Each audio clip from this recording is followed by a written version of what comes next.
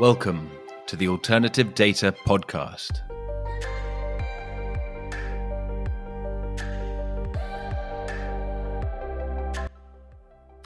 I'm Mark Fleming-Williams. In this episode, I speak to Olga Kane of Synthesis, a quantitative hedge fund that uses alternative data with its investment strategies. As a sourcer and buyer of alternative data, Olga has a long history in the sector, and she provides a powerful overview into what works and what doesn't, including some very useful advice for alternative data providers on how to make their product as attractive as possible to hedge funds like Synthesis. I began by asking Olga about her background in finance and how she first came across alternative data.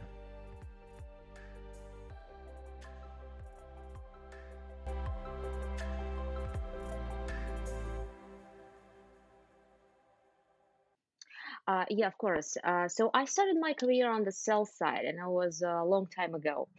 And it just happened that I focused even back then on work and providing and selling direct market access to algorithmic traders.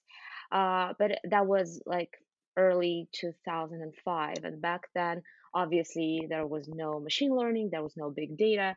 Was much simpler algorithms, and quite frankly, people on the sell side kind of looked down at that segment of that client segment. So quants were not as cool as they are right now. And then I spent What does a uh, just very well, simple terms? What does a basic algorithm before big data look like? it was more like a basic if then kind of algorithm based on Mhm. analyzing price and volume data.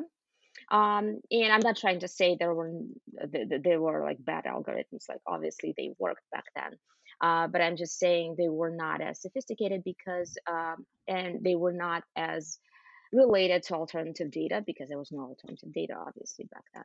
For sure. Uh, Okay. So but and it'd uh be very traditional data focused. So for example, if the price goes down such and such, then buy, because every right. time that's happened in that stock in that market, then it's been a buy signal. So that's what we should do, type thing. Sort of like, yeah, like moving averages and that kind of technical analysis automated. Yeah, and then I moved to a buy side, and I spent a few years in different roles in very traditional hedge fund, where I was, for example, when I was doing trade execution, I had a Bloomberg terminal, I had a phone and relationships with sell side, so it was like a very traditional hedge fund. And then I started raising capital for the hedge fund, and I had a chance to connect with some investors, including institutional investors. And as we are, speaking about quants, I heard a lot from investors that they would say, we don't look at quants. We consider all kinds of strategies, but we don't look at quants because they're black boxes and they're really hard to understand. But then, somewhere around 2012, 2013, it became kind of hard. People started getting disappointed in hedge funds and became kind of hard um, to be in a hedge fund business on the traditional fundamental side. And when I joined, Because uh, because it was was it a particularly difficult time? it was just yeah, it was just investors' interest, investors' appetite for hedge funds of a certain type. At least for a hedge fund, I worked for like a multi-strategy traditional hedge fund. Um, I imagine 2008 was great for the hedge funds who got it right, and not so great for the ones who missed it. I would say, yeah, 2008 was hard. I think 2009 was great for hedge funds. Like even just being long was that was pretty good year for hedge funds. So right after the crisis, it was pretty, everything was recovering, and then it kind of became not as great. At the same time, I started noticing as I moved back to the sell side and I was building a platform like emerging managers platform slash capital introduction, and we were focusing specifically on quantitative hedge funds because we noticed that we had broker dealer clients, a few teams, quantitative teams that were really, really good at making money, but they didn't necessarily understand how to build a business of asset management. And that's what the whole idea of the platform was. And so I started looking at quants, and I thought to myself, that's probably the future of the investment management business, and that's probably a great, subsector of asset management, the good business to be in. And I started educating myself about quantitative trading, about data analysis, and it's been quite a learning curve. I can definitely I'm relate to sure. yeah, I can definitely relate to those hedge funds that are now just starting using alternative data and building data programs within their traditional research. It takes quite some time and effort. So when you started looking into this in 2012, you're saying is when you're like, this is the future, and so Hmm. I need to get involved. I was speaking to a company called Sesam a Hmm. couple of weeks ago, and he was saying that Sylvain Forte was saying that around that time was when he created Sesam, and he said there are a lot of companies such as Eagle Alpha as well, another one, which were at that time basically doing sentiment analysis of Twitter. So there was a fledgling alternative data type, which a lot of people tried to do, and then it kind of expanded from there. When you were getting into this, was alternative data, were you aware of that as a thing, or were you looking at more traditional quant strategies? I wasn't aware of what it was. So first, when I was first told by my colleagues that they want to start looking at alternative data and they asked me to help with data sourcing, I had no idea what alternative data was. And I started looking it up, and there was nothing there. There was very few Mm. or no conferences or panel discussions about alternative data. There was no websites where with lists of data vendors. There was nothing. I didn't quite understand what alternative data was, and like intuitively, I thought, well, the word alternative means something that is new or different. That is probably just another very quantitative concept, very new concept that I need to learn. So the phrase was around. Were you hearing the phrase? Yeah, yeah, maybe not that. Maybe it wasn't that popular as it is right now, but yes, it was Mm. around. Yeah, but yeah, what's interesting is as I started looking, you know, digging deeper into this concept and trying to understand alternative data, I realized that this concept is not new at all. In fact, it kind of made me thinking about CFA code of ethics and the definition of material public information, non-material non-public information, and something that is referred to as mosaic theory.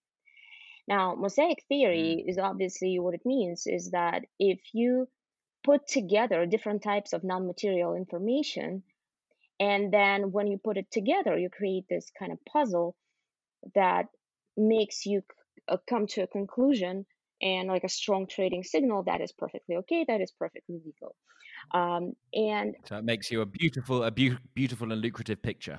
Yes, exactly. And alternative data is nothing but non-material, non-public information. And that is important to understand and to not expect that alternative data signal by itself will be strong enough to build a viable strategy around it. However, if it is considered in the context of other types of information or big data, then it can be very helpful actually. It can For sure. it can create that puzzle, that big picture that will lead to alpha generating strategy. Absolutely. So you were working in a hedge fund, and you were thinking that quantum tech and quantum and quantitative strategies is the answer, and data. So you began to educate yourself on it. Did you bring that the concepts and the ideas into the hedge fund, or did you have to go elsewhere in order to integrate it into your day to day? Well, so Synthesis team, they actually it's a team of brilliant people, mathematicians. They have background in high frequency trading. So the team I work with, they they knew how to analyze data, and they started their business by analyzing price and volume data. So we had a great like in-house framework for data analysis. And the idea was that if we bring in different data sets, alternative data for that matter, then we can use that same technology, that same pipeline, and that same research framework to analyze those data sets and build an investment strategy by combining different signals from different data sets. And so my role in data sourcing was identifying and bringing in those new data sets. So this is at Synthesis, which is where you now work, and Yes. you were so that's your job is to find the data to feed into the kind of engine, feed into the monster, which crunches the numbers. Yes, that's a big part of my job. Okay, so you've been doing data sourcing and strategy since kind of 2015 or so, or maybe before. How has the available potential data changed over that time? That's a great question. It's been so the industry of alternative data and just data buying and selling in general. It's a very new industry, and within those few years, I observed that evolution of that industry. Like I said, when I started looking at alternative data, there was not that many sources of information or sources of those alternative data providers. And I remember back then there was a business model of intermediaries. They were just advisors who would connect buyers and sellers of data, and that was their entire business model. They charged for it.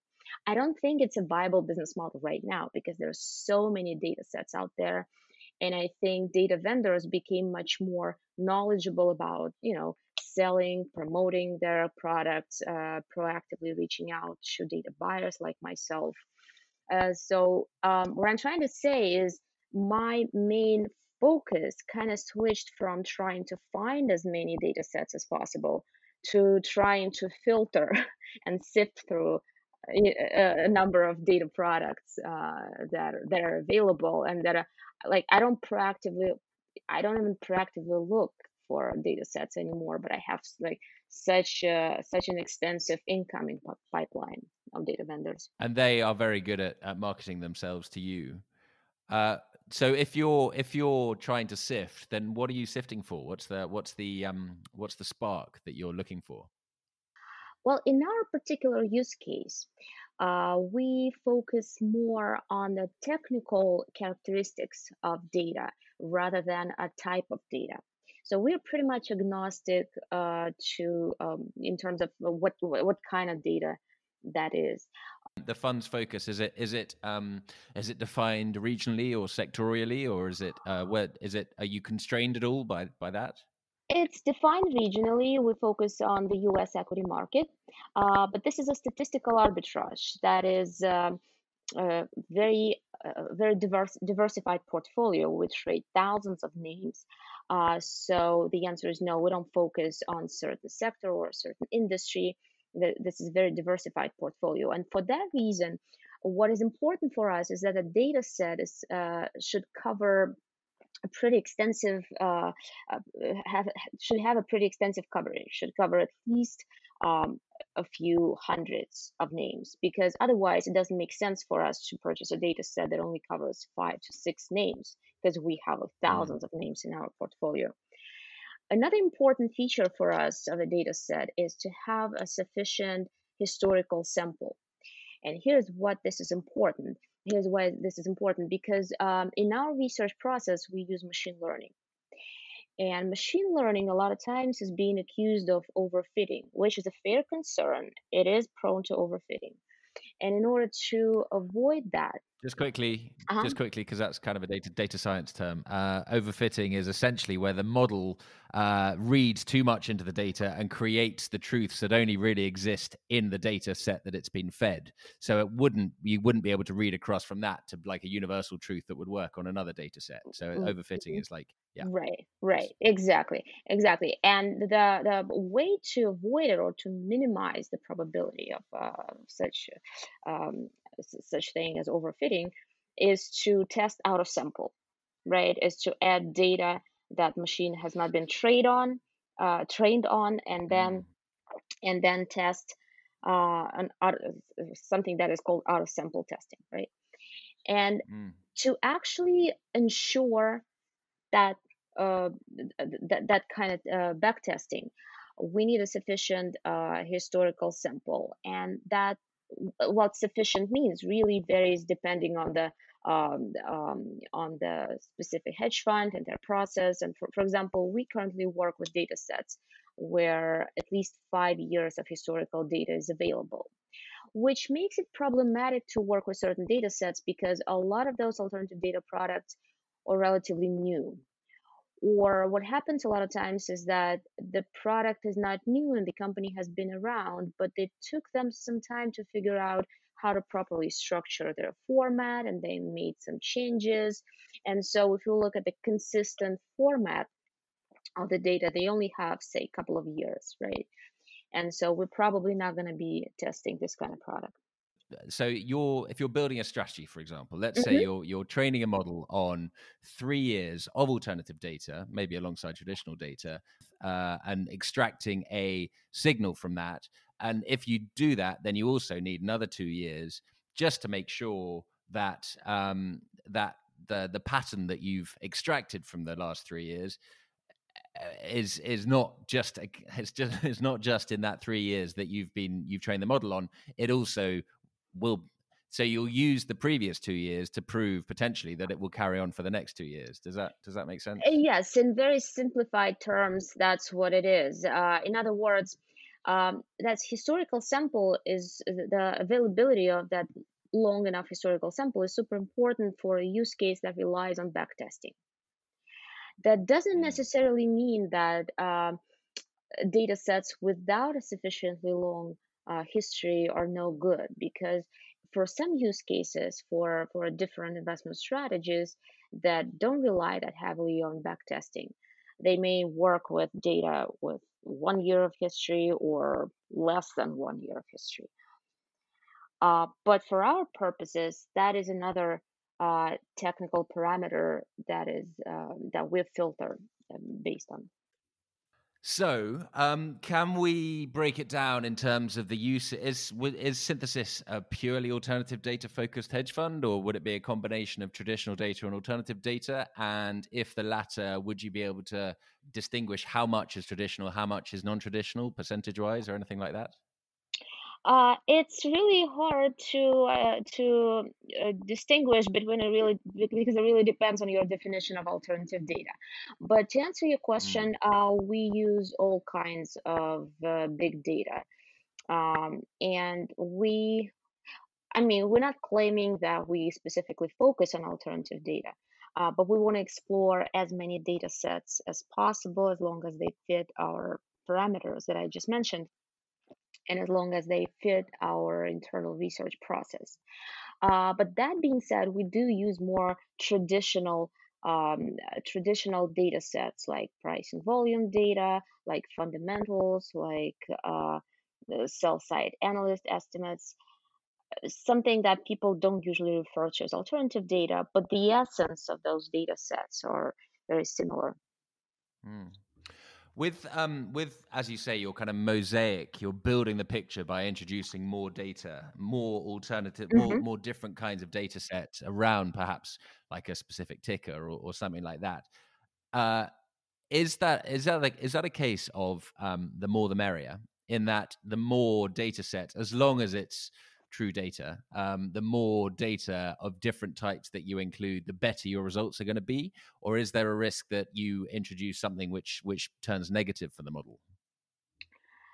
Um, well, it's not as simple as the more the merrier. It's more like every single data set that we are testing, uh, that the testing process is actually very comprehensive and it takes some time, takes a lot of work. And while testing this data set, we are actually estimating return on investments, and that we'll look at the performance of the data set in the context of our portfolio. And another important thing to keep in mind is that a data library is not something that you build once and just leave it as is, right? Over time, Mm. the performance of different data sets it changes. The reason it changes is because the entire structure of our data library changes. And getting back to our idea of a mosaic theory, maybe if we add more data, then some of the existing data sets will start performing differently. And some data sets, they just stop performing over time or start performing not well enough to justify the price. So this is an ongoing Mm. effort to make sure that it's not just as many data sets as possible, but to make sure that every single data set still brings that value to justify the price of data itself and what it takes to maintain that data feed. So it doesn't necessarily have a detrimental effect on the model, but the detriment is the price that you're going to have to keep paying on an ongoing basis to keep buying in that data stream. And if it stops having predictive value, then that's just wasted money, essentially. Yeah, yeah, of course. It's important to keep the cost base like reasonable. And it's For interesting sure. about that data price. Well, alternative data is expensive. That's no question about it. For the most part, it's very expensive. But it's really like hard to say whether the price can be justified without that comprehensive testing of the data set and without some understanding of return of investment on this data set. Sometimes the data set that is more expensive, it brings more value. And so on this value adjusted basis, it is not that expensive. And another data set that may be, lower, may have lower price, but doesn't bring any value. There's no point in paying for it. So the best way, I imagine, to test whether it has value is to integrate a sample of this data set into your model, crunch it, see if it, as you say, backtest it, see if it Hmm. creates more alpha. So that's the ideal. First question: will a data provider give you like a free sample, like a I don't know, like a 1 week trial or something? And secondly, will the what are the external signifiers? What are the clues that you have when you're looking at data sets before you've received a sample? What are the signs that this is going to be valuable? This is going to be worth it. What do you look for in a data set? Hmm. Well, like I said, we're looking for certain technical characteristics of the data set. There's no way to tell before we perform this comprehensive testing and back test. There's no way to say whether data is valuable or not. But we can at least say whether this data fits our process or not. So it has a coverage. If Mm. the coverage is there, the history is there. If the delivery schedule is consistent, if we have all the documentation, if there was no like major changes in their approach on the history, that chances are this data set may work, and then we'll proceed with this comprehensive testing. And as for availability of samples and historical data, well, at least alternative data vendors, they should understand that they have to provide this free of charge. Here's why. Well, first of all, you can't trade on historical data, right? And if they provide me with a historical sample free of charge, like how do I make money out of it? There's no way, right? I can't really take advantage of it. So they probably should look at it as we look at, say, marketing material, like a marketing presentation. That is something that gives me an idea as a data buyer whether or not this data is actually usable or suitable for our process. Should they just make it available online for anyone? They should just make it downloadable on their websites, their historical data. Not necessarily, because most vendors, they require NDAs and all kinds of. I'm not saying they need to put it out there for everyone. I'm just saying when they work with a data buyer like myself, they have to understand the use case enough. For example, in our case, without backtesting, there's no way for us to even say whether the data set is has any value for us whatsoever. So there's no way Mm. I will buy this data set and pay to this data vendor without doing backtesting. And so when a data vendor withholds this historical sample and wants to charge for it, it's the same thing as charging for, I'm going to show you my marketing presentation, but I'm going to charge you for that. That's, Sure. yeah, that doesn't make sense. Have you had has that happened a lot? Have you found that you've had to educate data providers? You've has this come up? Not at all. It's actually very rare. I can maybe recall a couple of times where data vendors were reluctant to provide historical data.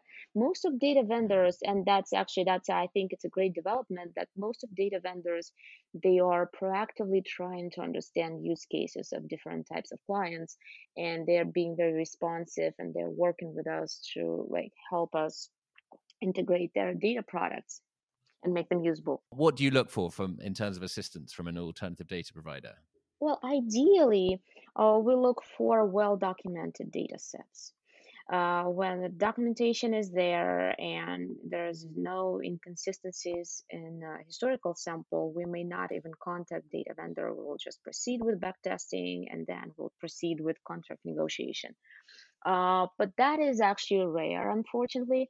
And a lot of times we find some inconsistencies in historical data, and then we reach out to the data vendor and try to understand why that happened, or among inconsistencies or data quality issues. We can find like mapping issues, which is very important, and we'll probably get back to them.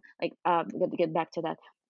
What I'm talking about is mapping to tickers or any other security identifiers. That might be an issue. Some restatements in the history, point in time history, like those kind of questions. We have, like, more often than not, we have this kind of questions, and we go back and forth with the data vendor. And of course, we appreciate, like, prompt answers to our questions.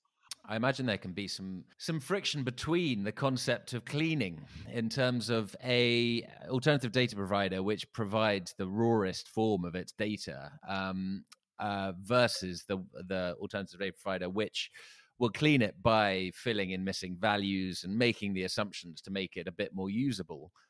I can imagine from your perspective, someone who cleans it, that'll be easier for you to use, but you might lose some of the value, and perhaps you would make different assumptions if you were cleaning it yourself. So do you have a preference as to whether you prefer more raw, less cleaned, or would you always appreciate if someone cleans the data for you? We appreciate when someone cleans the data for us, because working with completely raw data is just quite expensive, because you need to do the work for data vendor, and then uh, I would say most of investment managers just don't have the internal capacity to do that. On the other hand, it's very important to find this the gold middle, because some vendors, they go as far as to create signals, to create features, and to basically try to do our job for us, and that is not helpful. So we try to avoid products that are completely processed by data vendor, and where they basically provide you with like ready to use trading signals, and they don't provide like underlying data. That happens, but we try to avoid this kind of data sets. You mentioned earlier that you feel the market is moving away from it. There used to be a business model in kind of broking data sets from one to the Hmm. other. So do you see the market as being broadly it's becoming almost more separated rather than more commoditized? Like it sounds like it's almost becoming a less developed market rather than, because usually if you would expect a market to mature, then you'd expect it to become smoother and everything to become a little bit more centralized. You're seeing it kind of disintegrating a bit? No, not at all. I actually see it's becoming more centralized, because if you look at some of the acquisitions that we've seen on the market, and also some of the bigger players in the data, um, in the data space, like some big data companies like Bloomberg, they're actually actively looking at alternative data, and it makes a lot of sense for them to start onboarding those data sets on their platforms. Not only is just a shopping window to just resell and use their distribution channels, but that too is very helpful. But also enhancing those data sets, getting back to that issue of data mapping. That is super important, because especially for a quant use case, how are you supposed to use data if you can't map it uh, to tradable securities, right? So that makes a lot of sense from operational and technical standpoint, but also from the business standpoint. So it is. I do see some consolidation in the industry. Mm. And I mean, from where you're sitting in the market, do you see that as a positive or a negative thing? In that, are you a little bit might you be a little bit wary if everything became available on Bloomberg that it would stop being hard to get hold of, and so not a place for a highly powered hedge fund like yourselves? Well, from my, you know, if I'm being selfish, like to me, what's important is that the data is available to high quality and the price is reasonable. And again, when I say reasonable, I don't necessarily mean the lowest price possible. I mean that the value that data brings would justify the price, and that all that matters. Um, and obviously, like quality of client service and client support. But in general, just a mere fact that it will be on the platform of a bigger company, I don't think that's a big issue for a data buyer. Okay. So the fact that it becomes easier doesn't mean that almost by definition you have to then go and find the new thing. Like you've got to leave that behind and go and find whatever is the new hard thing to use. It doesn't work like that. Mhm. If you're talking about like crowdedness and the issue of Yeah. the right, yeah, I hear that a lot. That people say, okay, so this data set is available to too many people, like too many players in the market. That means that it's not usable, it's not interesting. But if you think about it, the most obvious data set out there is price and volume data, right? Is it Mhm. unique? Well, not at all. It's available to like everyone, literally every single investment manager uses it. But does it mean it's overcrowded or it's like irrelevant and useless, right? So it's not a data sets that are overcrowded, the signals that are overcrowded. And so the answer is probably no. It's not about whether or not an alternative data set is available. It's about whether it's still working. Getting back to our Mm. process, like I said, it is very important to always audit your data library and look at how specific data sets perform. If it stops performing, it doesn't matter how exotic this data set is. And if it doesn't stop performing, it keeps performing really well. It might be available to other players. It doesn't make it less relevant and less useful. Nice. That's good. It suggests there's a lot of future to come for it. The Let's go back if we can just towards the specific alternative data kind of sectors and the types of alternative data you can get. Do you have any preferences? Have you got any favorites? Have you got any areas where there used to be value and you see less value now in terms of, credit cards versus geolocation versus satellite data versus, that kind of breakdown? hmm Well, like I said, it's more about suitability. Because speaking about like satellite images data sets, most of them they don't really work for us because the coverage is not wide enough. And so that is not to say those data sets are no good, they're just not relevant for our use case. But for some other funds, maybe some more concentrated funds with more concentrated portfolios, those might be great data sets to work with. um, so I obviously I can share like what kind of data sets bring more value in our specific portfolio, but I can mention a couple of types of data that I find interesting and I think they have a lot of potential. um, Mm. when when alternative data thing just started a few years ago, one of the most popular type of alternative data was market sentiment, which makes a lot of sense, right? We kind of want to know what market participants are thinking and doing because ultimately, they move market prices. The problem For with the sure. sentiment was, people were scraping like Twitter, blogs, forums, and all that stuff. Reddit. Uh, Yeah. Yeah. Right, exactly. But the problem with this data, it was like super messy, there's fake news concerns and all that stuff. But another problem is that, you and I, we can go online and say whatever. It doesn't necessarily carry that much weight. What carries Mm. more weight is when people put their money where their mouth is, and that would be trading flow, right? Mm. And so, especially now, as retail traders, I'm sure you've seen it in the news, that the retail traders are now kind of dominating the US market, especially. Robin Uh, Hood. Right, Robinhood, and after most of the large brokerages, they started offering free trading. If you look at less liquid, like just in general cheaper penny stocks, that's where retail investors actually move the market, and even like Mm. in more expensive larger stocks as well. So I'm saying that retail trading flow is one of the interesting types of alternative data. That being said, it's not that easy to obtain. Like Robintrack was super popular among hedge funds, but now it's no longer available. I personally think that at some point, some of the players, maybe brokerages or data venues, they will figure out a way to offer this type of data, and I'm sure it's going to be in demand. But for now, it's not that easy to obtain this kind of data set.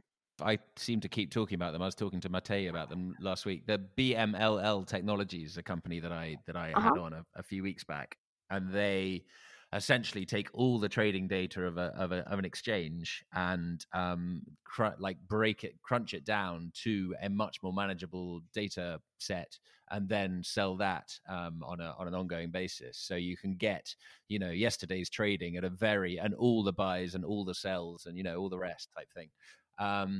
So is that the kind of thing you're talking about, or the specific Robinhood kind of that kind of trader is more of interest?